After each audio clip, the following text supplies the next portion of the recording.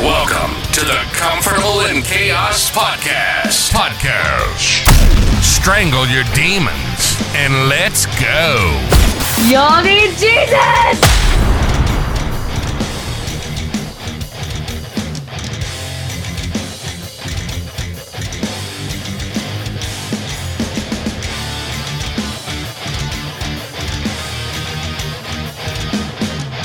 Welcome to the Comfortable in Chaos Podcast.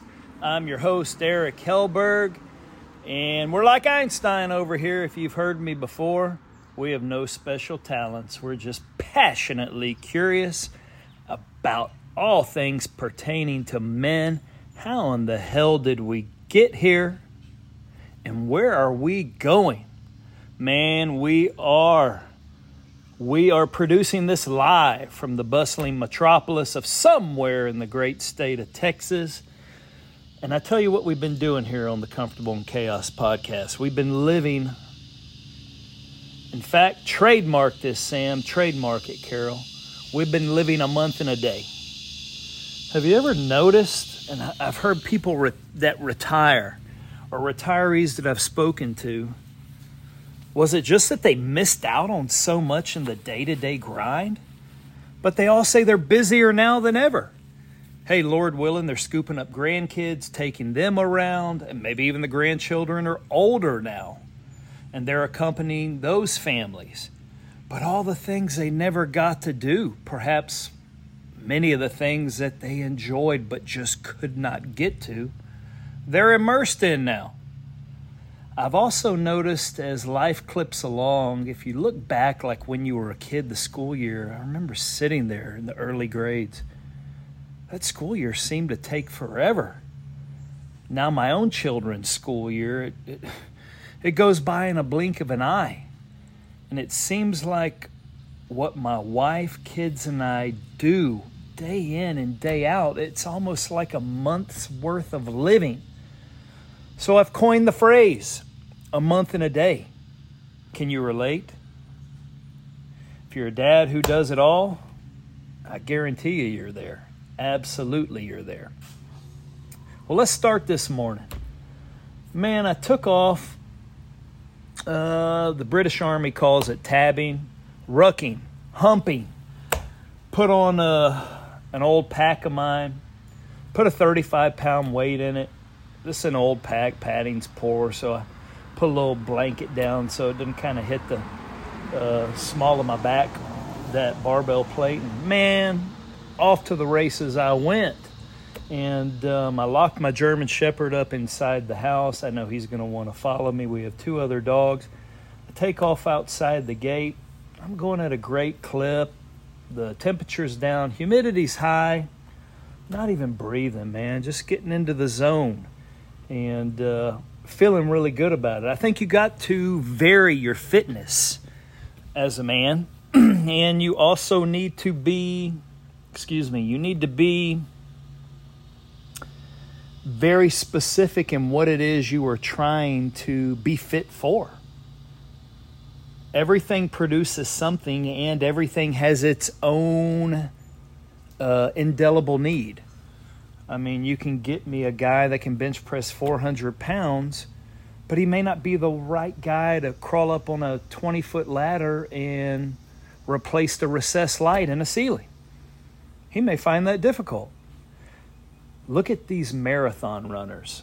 I mean, they're amazing to me. They're running, in some cases, sub 4-minute miles, but let's just say 4-minute miles, what was deemed impossible over until Roger Bannister broke the 4-minute mile. And they're running this for the full duration of a 26-point-something mile race. Their body has adapted. It has adapted and become efficient for that modality.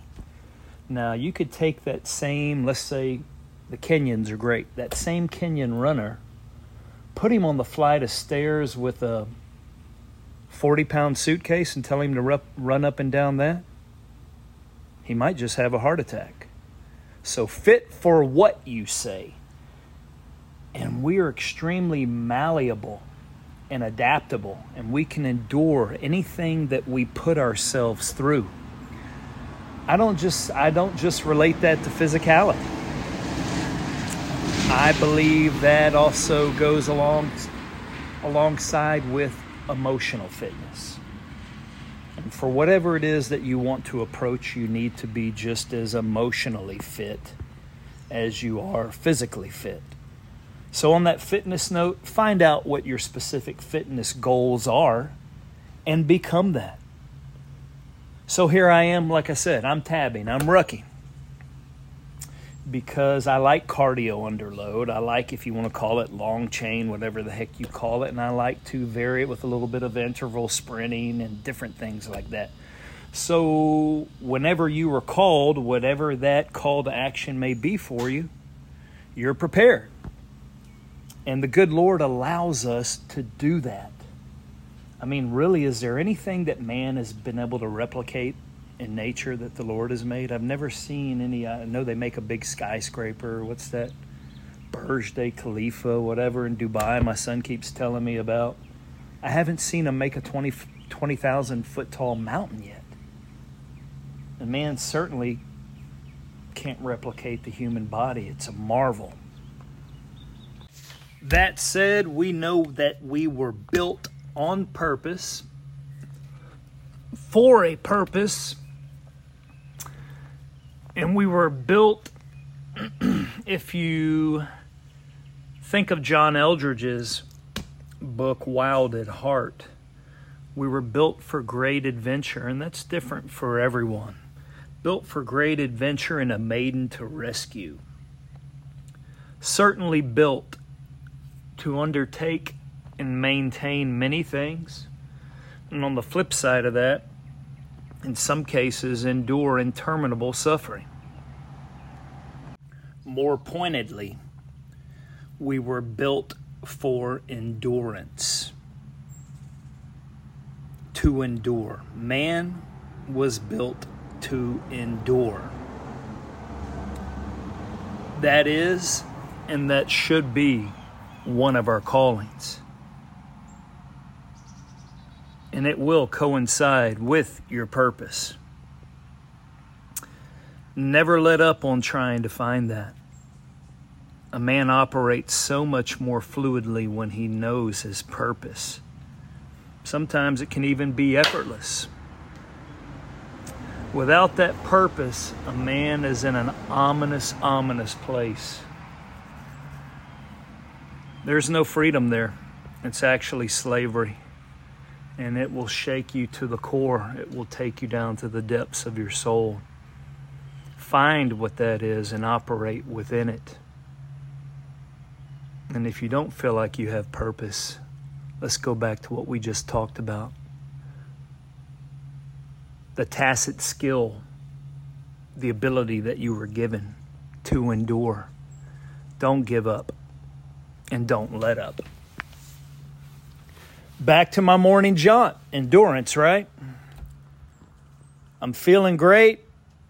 I'm going to go a few more miles. Daughter calls me. Dogs got out when she opened up the gate to go to work. Okay.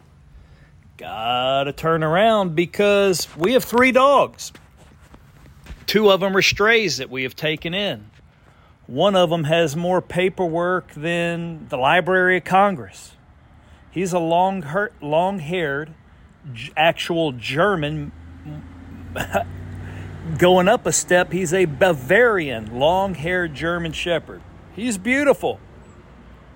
He's big, but he's dumb. He's going to run in the front of all these cars going up and down the street trying to get to me. Yes, he's loyal. You can be loyal and dumb. The other 2 dogs, like I said, they're strays. You know what they can do? They can run in and out of cars and tiptoe back and forth through them like Michael Jackson on the Thriller cover. How is it that this well-coiffed and pedigreed animal is so far inferior to my 2 street-savvy strays? Have you ever given that any thought? Isn't life a lot like that? In the case of my dogs, the less than is better than the greater than. And if you're paying attention, and that's one of our callings as men, to be vigilant, to be aware, to know what the hell is truly going on around us and who it is that we're interacting with. Isn't that so true in life? Experience and character will always trump looks and titles. Sure, you can certainly render unto Caesar what is Caesar's, but you never bow down to another man. I see it happening all the time. What are we hoping to gain from that? What is it that we want from that? Why would another guy even want that from you? That's a whole question in and of itself. I guess what we're really talking about is the age-old adage. Stand up for what you believe in. Stand up for what you believe in. And reap the consequences. That's why no one does it. Sure sounds good. But when push comes to shove, who is doing it? Who will forego the position of power and or the accrual of extra change, funds, money at their own expense? Is it stupid to have a conviction? Is it stupid to believe in something? Let's ponder it. We have so many places we can go from right here at this point. And we will do it next time on the Comfortable with Chaos podcast. I am your host, Eric Hellberg. I thank you for being with me today. And we're going to pick right up where we left off and get it again. Have a good day. Until next time, like and subscribe to the Comfortable in Chaos podcast.